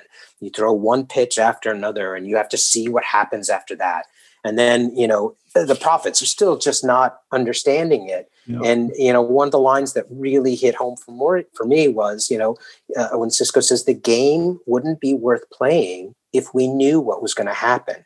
And to me, that underlines everything about sports. I know some people who can, record games and go back and watch them just to enjoy the games and so forth. But for me, I have a real hard time doing that because I can so easily find out what just happened. So for me, that was really a nice underlining way to bring sports into this conversation. And I also thought it was a nice way to introduce baseball into Deep Space Nine so that it made more sense as that theme just continued on throughout the series with the baseball on his desk, and even the baseball when they had to evacuate. And obviously, throughout the series, there's all the different baseball references we talked about if wishes were horses earlier. So yeah, I loved it. I thought it was a really genuine way of bringing sports into Trek. Well, you can't summarize any better than that. First off, I'm just thrilled somebody made this pick because it definitely was my toughest cut, wanting to include it because it's such a critical moment, not only for what it says for Deep Space Nine and sets up Sisko's character, but just in terms of defining sports and what they mean and what life is. It's just sports is life. I mean, it's really incredible the way Sisko explains it. And this is when I talk about my appreciation for baseball increasing. This is Exhibit A, because this scene is absolutely amazing. Hearing him the way he talks about the sport, pitch after pitch, and all these different things that can happen. I just love that. It's really, really smart. Awesome pick. Jen, what's your take on Emissary? It's linear in baseball. We can talk about it later. Okay. I was wondering which way we're going to go in that round one for some big picks that are still out there. Okay, let's go to my round two pick. This one was on my secondary systems for the longest time. And at the last minute, I just realized I need to move this onto my main list because it's one of the most common sports references in Trek, but I think it kind of slips past people a little bit. You don't always notice it. And as I thought about it and wanted to include it, and then as I researched it, I was like, wow, this is all over the place. So my 5 words and a hashtag are 2 favorite quotes referencing this sport. 5 words, indoor hoverball. That's just wrong. Hashtag, I fear I have yet to master the art of hoverball, so it would seem. And my episode is from Deep Space Nine. It's Let He Who Is Without Sin, a garbage episode of Star Trek that we've talked about many times on Trek Ranks. But the sport is hoverball. And we first see it in Captain's Holiday, where you actually see this little mechanical hovering ball fly in. It looks like basically the Star Wars training ball for the lightsaber in the original Star Wars, and it floats in on Picard, who's trying to relax, and that's when the woman from Ryza says, I fear I've yet to master the art of hoverball, and Picard says, so it would seem. So I love that line. Return. My apologies. I fear I've yet to master the art of hoverball. So it would seem. So that's the only time that we see the ball. But after that, hoverball is referenced like 10 times throughout Trek. It's mostly in Voyager, where it was like 7 times.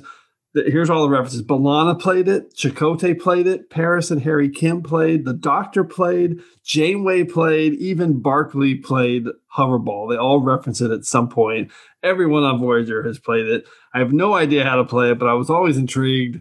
And I just love this reference from Quark because this is a pure sport moment for me. That basically it's raining and everybody's miserable on Ryza, and the Vanessa Williams character is trying to. We're organizing some hoverball, and Quark says in the rain. She's like, no, on the indoor court. He's like, indoor hoverball? That's just wrong. And that is a pure sport moment. There's that elitism that so many of us have for certain ways of sports. Perfect sports tone and line and delivery from Quark. So I picked hoverball because it's one of these made-up sports that is referenced so often. Jen, what's your take on hoverball? Oh, that's a great pick. I mean, what a perfectly futuristic made-up sport. You know? Yeah, right. It's a ball, but it hovers. Exactly. It's got future tech in it. And you don't need anything beyond that because you can, extrapolate from what you know about sports and ball sports, like what that might mean, and it could be so many different things, just a ball that hovers. There's so many different sports you could create in your mind. With just that information, so it's just really clever, and you're right, it's a fun way. So many people have played it. It's a really fun way to show, like that they're all, connected in the same culture. Yeah, I mean, literally, there's like 9 characters on Voyager that are referenced for having played hoverball, and you got to play on outdoor courts. I mean, come on, this is hoverball, people. You can't play indoor hoverball. Heathens. John, any quick take on hoverball? Yeah, I mean, I love the thread because it is mentioned so often, and it becomes, just part of it, so that you hear references to it and you know what it is, but then it takes you a second and you think, I don't really know what it is. Right. I've never actually seen it, but obviously I've heard it so many times in Trek that it just feels like it is part of me. I will say I'm going to give a jump in a little bit. I was all excited when you mentioned the episode title of "Let He Who's Without Sin," because I'm going to get to that. I'm going to get to that. All right, pause. Oh my God. One last thing on hoverball. It's crazy to me that the very first reference, you see the ball, but ever since then, it's only ever referenced. So I just thought that was interesting too. Okay. We are in round 1 and we still don't have a Take Me Out to the Holosuite pick. This is fascinating to me. And it doesn't sound like Jen's going that direction. No. So Jen, what's your number 1? My number 1, fire up those torpedoes again. Yeah. My 5 words in a hashtag though are any given linear time increment, hashtag the ultimate sports metaphor. And this is Deep Space Nine, season 1, episode 1, Emissary. Love it. Explain linear time and ultimately what it means to be human to the wormhole aliens using baseball analogy. And yeah, and you said it, John, like I don't really have much to add to what you said. You broke it down so well, but it's so Star Trek. The scene is just so pure Star Trek. And Sisko's speech, he starts off, explaining baseball and linear time. But then when he extrapolates it even further towards what it means to be human, is some of Sisko's best lines, best speeches. He's the wormhole alien that's Jake is, says you value your ignorance of what is to come, and he's like, that might be the most important thing to understand about humans. He talks about how that means that we're explorers and that we value the unknown and we use our experiences and what happens to try to make educated guesses about what's going to happen. And sometimes we're right, sometimes we're wrong. And that's just part of what it is to be human. And it's one of my favorite speeches in all of Trek. The rules aren't important. What's important is it's linear. Every time I throw this ball, 100 different things can happen in a game. He might swing and miss. He might hit it. The point is, you never know. You try to anticipate. Set a strategy for all the possibilities as best you can. But in the end, it comes down to throwing one pitch after another and seeing what happens. With each new consequence, the game begins to take shape. And you have no idea what that shape is until it is completed. That's right. In fact, the game wouldn't be worth playing if we knew what was going to happen. You value your ignorance of what is to come? That may be the most important thing to understand about humans. It is the unknown that defines our existence. We are constantly searching, not just for answers to our questions, but for new questions. We are explorers. I think about this speech a lot. You mentioned Take Me Out to the Holosuite. And I always think about that speech when the part in Take Me Out to the Holosuite, when he's sitting in the stands and with Rom, and that funny bit happens where Nog doesn't know who to tag out. Right. And he finally gets him and you're out. And the glee on Sisko's face, and he's like, see, that's what I love about this game. You never know what's going to happen. Yep. And I just always takes me back to Emissary, to the 7th season, and him, to give to a character who ends up existing outside of time, to frame it in the sense of the unknown, the unexpected, you never know what's going to happen. And he ends up out as a character outside of time, in the wormhole. So it's I never thought of that. Comes full circle. That's powerful. I love that pick. That's incredible. I mean, if there's ever going to be a pick that deserved to be a duplicate, it's Baseball in Emissary, because it defines the whole series. I mean, it's incredible. And I'm so glad you brought it around to that Take Me Out to the Holosuite moment, because it really is a bookend for it when he says, see, that's what I love about sports. All right. Any final comments there, John? I was going to say something, but I actually really liked what Jen said with how he ended up as, this non-corporeal being. So I'd like to leave it at that. Yeah. Amazing. Okay. Let's go to your round 1 pick, John. What do you got? My number 1 pick, 5 words, 7 delivers small sports score. Hashtag the Yankees in 6 games. And of course, it's episode 8, Voyager season 6, One Small Step. You are the man. What a pick. This is a pick that I honestly, I wasn't sure if I was going to put it on the list because I every time I watch this, I almost come to tears. It's just heartbreaking. I mean, not only this excitement of finding the Ares 4 spacecraft, but watching the development of Seven from the beginning of the episode to the end. You know, she gets voluntold to go on this mission. She gets voluntold to do all these different things within it. And she starts listening to Kelly, John Kelly, and just seeing the look. And Jerry Ryan nails it in terms of her acting and how she changes as she starts to listen and starts to learn more about Kelly and his love. And it's amazing to me because they started off with, as he's talking to his other astronauts down on Mars, they start talking about the World Series, and there's some great trash talk in that about the Yankees and the Kings and that. And I think that was great. And then near the end, as the last, couple of log entries for Kelly, he's going through all of these different things. He's starting to realize that, all right, this is the end. I'm not making it out of this. I'm going to cut life support. I'm going to run the imager as long as I possibly can. I'm going to continue trying to capture as much data. I'm going to make one final burn. He's doing all of these things. And then he's just one regret. And then he never found out who won the World Series. And then listening to Seven deliver that line at his funeral was just absolutely a tearjerker.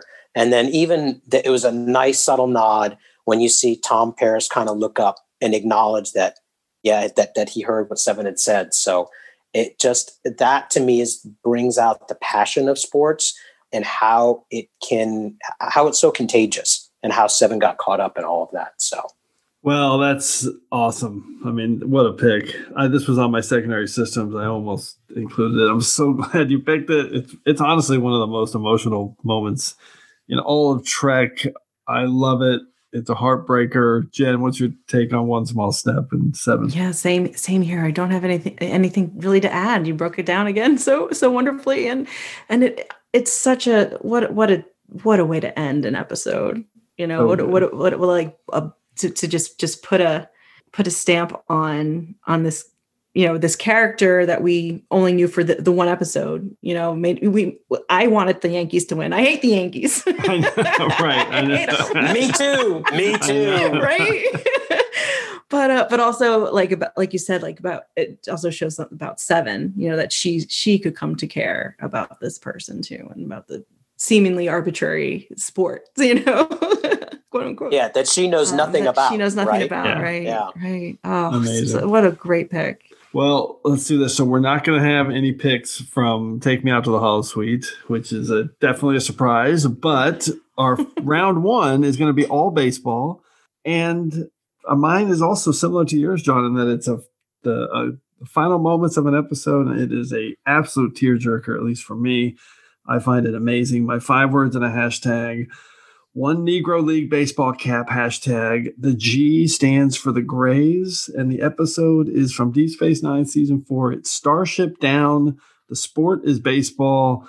Again, I'm not a huge baseball fan, but the soft, joyous, simple moment in this final scene between Sisko and Kira is everything to me. I love this episode. It's basically the moment is when Kira has been with Sisko while he's been injured and talked him through his injury and helped him survive. And she's talking about all these personal things to him and how she reveres him as not only a friend, but as this godlike figure, the emissary. And at the very end, he says to her, "Would you like to go to a baseball game?" And he throws the cap to her. She catches it. And when she puts this cap on her head, the smile on her face, I mean, it makes me want to just bawl. It's absolutely one of the most heartfelt moments in all of Star Trek. It's the best ending.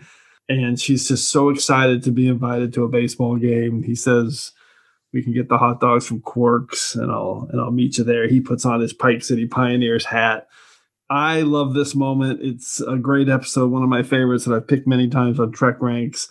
But just hearing Avery Brooks or Ben Sisko say to Kira, would you like to go to a baseball game? And that smile on her face. It just kills me. Yeah, that's my pick. Jen, what's your take on this scene from Starship? What a pick. I agree with everything you said. It's so, I can't even relate to Kira having this man be ostensibly her boss and ostensibly a religious figure, and she's really obsessed with her religion. You know what I mean? Like this is huge. Right. And the whole episode is the conflict with that. But so I can't imagine like the joy that she must be feeling, like to be included in this, this acceptance, from this man that holds so much different types of significance to you. Again, sports. That's how Sisko shows affection and shows that he cares about Kara. Like that's right. It's a big deal for him to, invite her to see a baseball game, because that's something that's very special and important to him. And the deepening of the relationship in this final scene, it's gone from, I think Sisko realizes more like that he has to be cognizant of the fact that he has dual meanings for her. You know what I mean? Yeah. And making her a third thing, a friend, right, in this moment. And it's gorgeous. It's a gorgeous moment. Gorgeous scene. Perfect pick. John, any take? Yeah, I mean, I think that, obviously I just watched the series premiere in Emissary, and watching the relationship between Sisko and Kira. And this is, clearly a milestone moment. And Jen, you really put it well, because it wasn't just, Sisko inviting Kira in, or Kira, accepting this invitation from Sisko. It's this symbiotic relationship between the two of them, and how they're becoming more and more accepting of each other, and how that relationship is evolving and developing and growing, and becomes, by the end, one of the strongest relationships in all of Trek. So to know that this was one of those moments that really brought that forward, a fantastic ending to that episode, and a great number one pick. Yeah, cool that those last two were literally the ends of really emotional big episodes. I love it. Okay, let's get into some quick secondary systems. Let's see what you can do with the secondary systems. Jen, anything on your list? I have to talk about the Giscana match. Oh, yeah. I have to mention it. It's not on my list. It didn't make my list because I really don't have anything intelligent to say. Well, listen, one of the best things about Giscana and Desert Crossing is how realistic it is filmed. Yes. It looks like there's 10 guys playing space lacrosse. It's really awesome. It's really well done. It is. And it's interesting, too, the way that the goal is so small. It's cool. A low-scoring sport, but it seems very, hardcore to play. And there's other reasons. Love it. I don't know what those would be, so continue. My brain has turned off right now. I have nothing to say intelligent about that. I also had a scene in Voyager's Critical Care. This is in the beginning where hockey. Paris and Kim are playing hockey, and Kim gets a shiner, they say, from a high-sticking Nausicaan in the holodeck. Right. And the thing that I love about this is they have to make up a story, because the doctor doesn't like violent sports. He's gonna get, they're gonna get crap from the doctor. Yep. And I love hockey. I also had, we should talk about Take Me Out to the Hollows. Yeah, that's just all encompassing for Manufactured Triumph. So, here. the whole episode is best line. The whole episode is pure sports, especially Manufactured Triumph, because we've all done that, where it's just like you just create your own narrative, and that's the ultimate trash talking when the other guy can't get to you, and you're just like, sorry, Manufactured Triumph, we won, even though we scored 1 point. Yep, so good. There's also a great realization in that episode of, how Sisko was so hell bent on beating the Vulcans. and then he, finally, and that's when he, pulls Rom out, but he then finally kind of gets the error of his ways, no pun intended. And, Rom ends up winning, getting the bunt and so forth. And finally, it opens Sisko's eyes. Like, this is really what sports is about. This is what this is really all about. I'm here with my crew. We're out in the quote unquote sunshine, enjoying the day and, playing a game. So I think it's important to to acknowledge that. And another thing I appreciate about that too is this is season 7, the captain of the series making a mistake in season 7, valid, and owning up to it. Yep. Yeah. His apology at the end scene, he holds out his hand to Rom. I'm sorry. No qualifiers, not the genuine man up apology to Rom. And I love and appreciate that so much. Yep. And then of course, what's a bun? Yeah, okay. Sorry. I stole your thunder. Sorry. So good. You gotta add the punchline. Right? Yeah. Cisco's the best. So much good in that episode, and I love it so much. Yeah. I just had so much baseball on my list. Yeah, understood. Awesome. How about you, John? I do have Let He Who Is Without Sin. Yeah. The other cuts that I had were Et in Arcadia Ego. I know I'm butchering the Latin. Yeah. Rios with the soccer ball. Yeah. You brought that up earlier, Morehouse. Yeah, that was great. I thought it was great because it wasn't just a throwaway, throw it in there. They actually brought it into the conversation where he's, has the ball and the synth is all fired up. He's like, oh, do you play? Yeah. And he's like, oh yeah, I love the game. And it just became this whole big thing. The synth got so excited when he saw the ball. So I thought that was really I like that because that's a real soccer moment. Like, you play? The synth is like, you play, man? Like kind of testing him a little bit. It's classic. Right. And that's what happens in sports. You have those types of conversations, and that's how conversations start. That's how friendships sometimes start. So it's great. I also had, I picked one episode, but I wanted to mention Miles and his kayak. Yes. Miles and his kayaking. Perfect. Because it went over across. I think it was introduced in TNG. And then it continued on through Deep Space Nine. So I thought that was great. Amazing. And it just kind of showed his character and how he's constantly trying to tame the Rapids. And even after he gets hurt, he kind of wanted to do that. Another Miles was obviously the racquetball. I wanted to, obviously, Julian's sweet racquetball outfit. Wanted to, get a special shout out for that. And the contrast with O'Brien's outfit. Oh, yeah. I just love it. At the bottom of his closet is just, the dichotomy between those two outfits is just great. I also had the best of both worlds when they talked about Picard and winning the Starfleet Academy marathon as a freshman. Marathon, I think the Admiral Hansen says it's the damnedest thing I ever saw, watching him overtake those upperclassmen. I was just like, that's telling about who Picard was. And that's about it. Okay. I like that kayaking reference. They even use it as a plot point in Inquisition where like Bashir figures out it's fake because he hurt his shoulder playing. I think it was Spring Ball. Yeah, Spring Ball or something. I think it was kayaking. Right, which is a great reference. Spring Ball has to get called out. Basically racquetball with your hands at some level. I had water polo from There's a racket in Spring Ball. Isn't it like a hand paddle? No, because remember Nog has her Kira's Spring Ball racket. Yeah, when he's selling all this stuff. You're right. Yes, She's like, is this my Spring Ball racket? That's right. I lost it 2 years ago. But when they show him playing Spring Ball, it's more of like a hand glove pad. Oh, that's right. Or yeah, something. It was like a glove. But maybe they mixed that up. I don't know. Different rules, different provinces. Exactly. Well, it's like designated hitter. I love the Spring Ball. I had water polo from Exile when Archer throws the ball against the bulkhead and it sticks into the wall. Yeah. I love that moment. Gascana, I had Phlox draining 3-pointers in the forwards. I love that. I mentioned the Hydro Scoot earlier. I'm going to give that a shout out again to Captain Freeman on her Hydro Scoot in Crisis Point. She was the Academy champ, at least according to Mariner's script. So, and then that's canon. And then the phaser range target practice with Worf and Guinan. I loved. Yes, that's a good one. And then so quick. We haven't talked about Sukatse, so that's another one there. Right. Or the Antarian Transstellar Rally.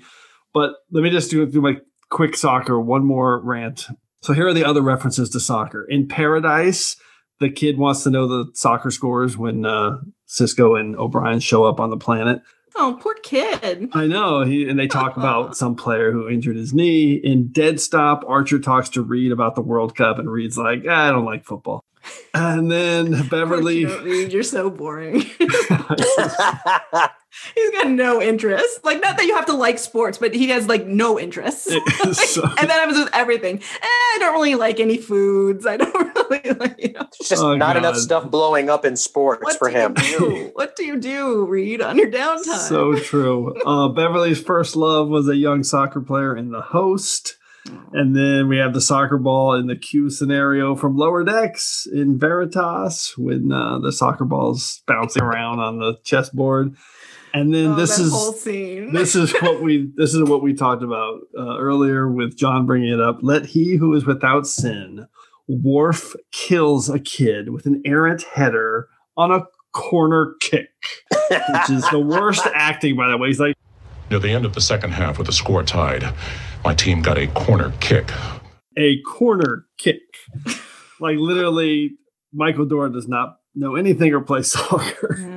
Hey, he still doesn't know what that means. But let me tell you why I hate this. So I'm the director of communications for U.S. Soccer. And one of our biggest battles, and not battle, but one of our biggest issues was, of course, concussions in the sport in the late 90s, early 2000s. So here's my favorite show on my escape, and I've got Worf killing a kid with an errant header. And I'm just like, you have got to be kidding me. Star Trek, you're killing me right now. So that one always stuck with me. All right. Incredible in-depth list. We got a lot of awesome stats here, so let's get to it in our regeneration cycle. Computer, activate regeneration cycle. Alcoves beta and gamma. Okay, Jen, recap your awesome list of Trek sports references. Okay, my number 5 pick was Deep Space Nine, Season 1, Episode 16, If Wishes Were Horses.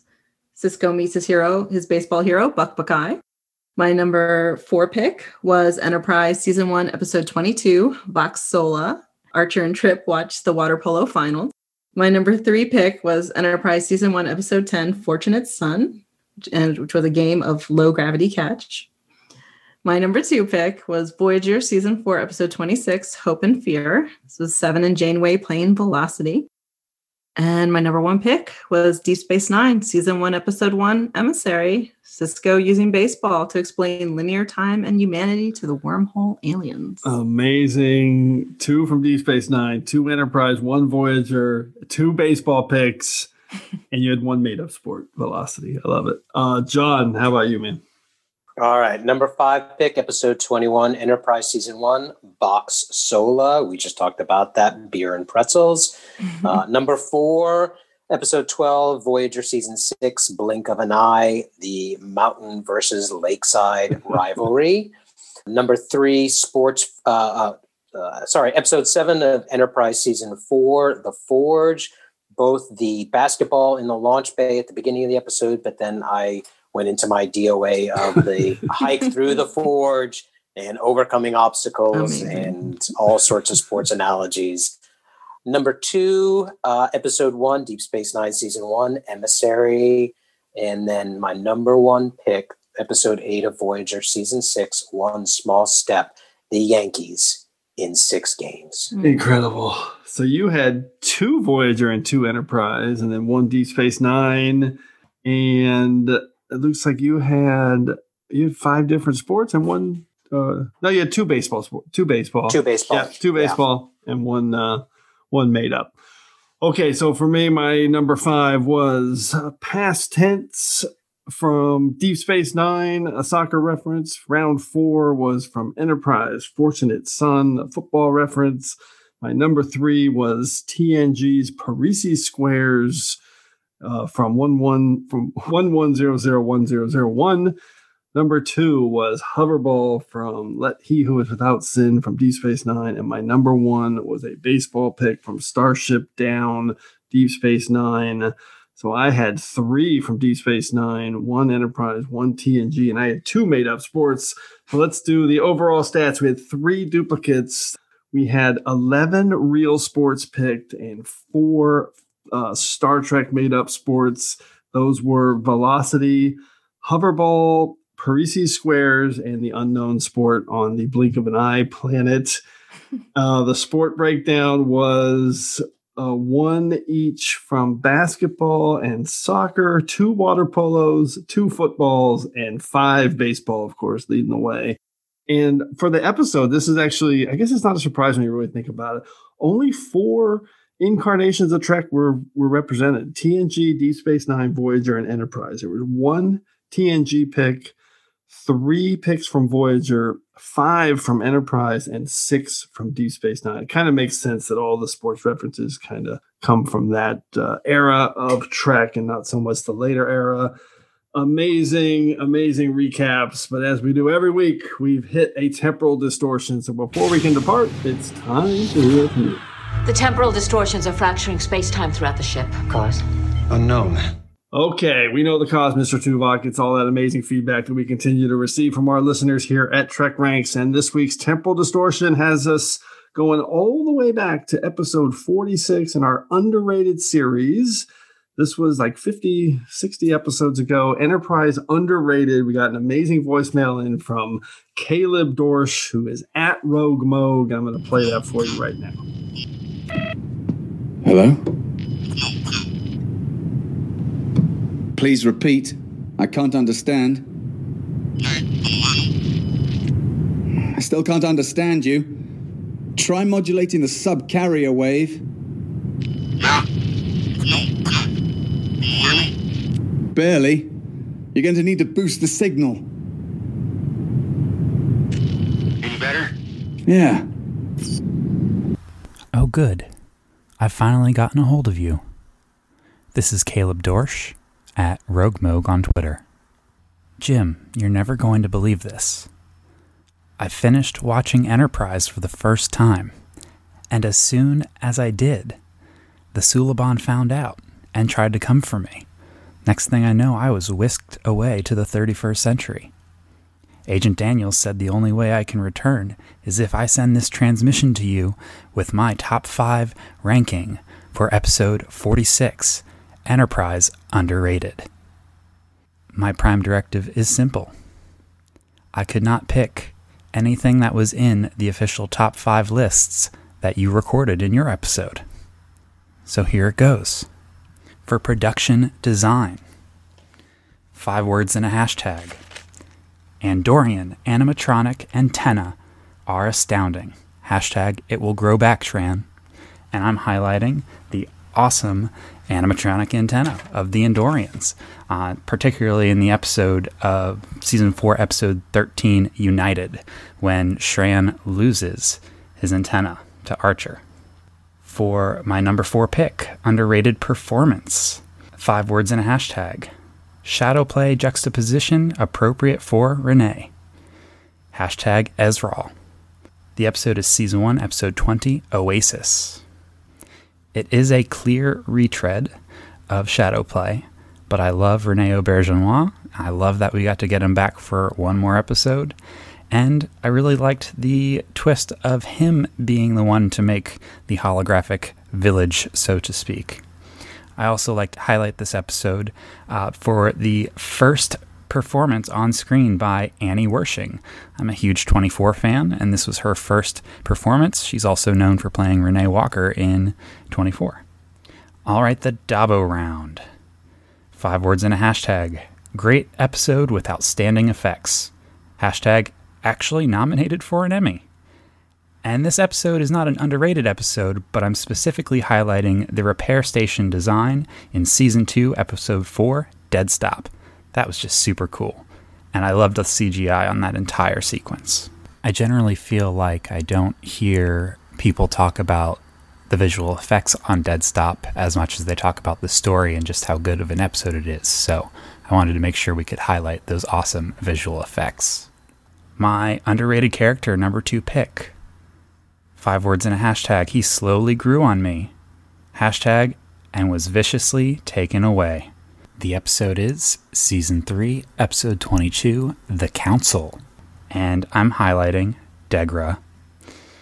I love this character. I absolutely hated him at first, and throughout the course of the Xindi arc, they just really made him a sympathetic character, and I appreciated him coming full circle and actually vouching for humans in the end. And my Number 1 pick, underrated episode. 5 words in a hashtag. Enterprise's best shuttle pod disaster episode. Hashtag Kushka to you too. And the episode is Season 2, Episode 13, Dawn. My observation as I was going through my first Enterprise watch is that, man, there are a lot of shuttle pod disasters here. How do I pick the best one? A good shuttle pod disaster story harkens back to the Galileo 7, and I wanted one that required growth for the character throughout. And I feel like Trip really learned a lot about the person he was trapped on the planet with throughout the course of that episode. All right, that is my list. Hopefully this allows me to return back to the proper time. Let me know if you receive this transmission. I'll be waiting to hear from you. Bye, Trek Ranks. All right, I love his picks, especially his shout out to Renee Auberjonois appearing in Enterprise, and his special shout out to Annie Wersching from 24, who played Renee Walker. That was her first ever acting job. So if you're a TV fan, Annie Wersching's been in a ton of stuff, and I like that he highlighted her. Awesome list of Enterprise underrated. So once again, those picks more than enough to clear us from this week's temporal distortion. So as always, I want to thank everyone again for all your great responses to the Trek Ranks podcast. Please keep your list coming to me at Trek Ranks on Twitter so we can retweet them. But we also want to hear from you. So put together your own list of top 5 sports references or a list from any of our past shows. Give us a call at the Tricorder Transmissions at 609-512-5527. That's 609-512-LLAP, or you can just DM me on Twitter directly. We can do it that way too if you want to record it. So hopefully we'll hear from you so you can be featured on the next episode of Trek Ranks. And on the next episode of Trek Ranks, we are returning to everyone's favorite Trek Ranks series. At least it's my favorite. It's our Scenes in Trek series. This is our 9th version of Scenes in Trek. And this time we're doing top 5 scenes in a corridor. I mean, so we've done Jeffrey's tubes, we've done cave, sickbay, we've done it all. We're eliminating rooms altogether. It's just top 5 scenes in a corridor. So many great walk and talk scenes in Trek. I can't wait to get into some of these deep cut picks. So Jen and John, if you had to choose one scene in a corridor off the top of your head, what do you got? Jeez. Take your time. Yeah. John, you got one? Yeah, I got one. First one that came to my mind is the badass Janeway in Macrocosm, as she's kind of, and it's not maybe one scene, but it's just watching her walking through the corridors. Oh, yeah, that's a good with one. With the huge phaser rifle going after these microcosms. So the macrovirus. So that was the first one I thought. There's a lot of Janeway in a corridor in Macrocosm. Yeah. Jen, you got anything? Every time I think of a corridor, I'm thinking, no, wait, no, that's a Jeffrey's tube. I'm giving props to your guests already. So right. Well, we stumped Jen for the first time ever. So. My brain is mush. I'm still thinking about the Gascana match. Okay, that makes sense. All right. So before we wrap it up, a huge thanks to Jen Tift and John Denniston. Great to have you guys both on the show. I was wondering if you could show me how to access these subspace communications logs. And we're going to do that right now, Neelix. We're going to go to our Trek subspace communications. So anything you guys want to relay before we depart, Jen? No, it was a joy to be able to talk about Star Trek and sports, two of my favorite things to talk about. And it was a lot of fun talking about it with you guys, two really awesome Trek and sports fans. I'm glad to know there's a lot of you guys out there. A lot of crossovers. So much. And everybody check out the Snap Trek podcast. And John, how about you, man? Glad to have you on, my friend. Yeah, really enjoyed it. Had a lot of fun. And yeah, two great things to talk about, Star Trek and sports. And you're having it in one conversation. You just can't get any better than that. Yeah, so I just like to close out with quoting A.G. Robinson from Enterprise First Flight. And I'll just say, I'll see you out there. I love it. Outstanding. All right. I want to thank everyone for engaging with us here on episode 104 of the Trek Ranks podcast. As always, I want to close by saying I'm looking forward to standing with you again here in this place where I belong. I'm trying to organize a game of hoverball. Would either of you like to join us? In the rain? No, on one of the indoor courts. Indoor hoverball. That's just wrong. I'll play. Good. That makes one.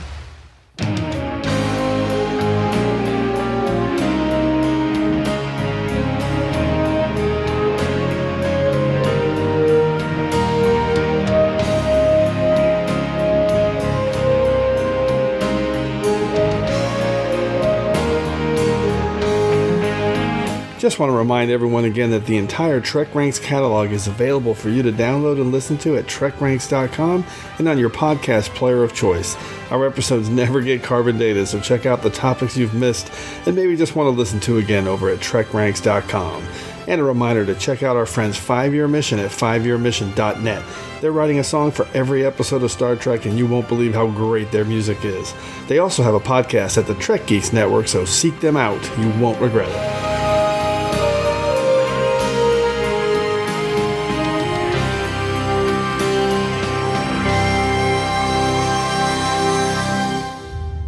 Major, what are you doing for the next few hours?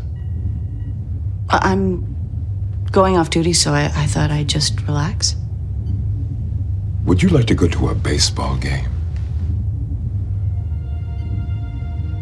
I'd love to, sir. Good. Meet me at Hollow Suite 3 in half an hour. I'll see you there. Nerys!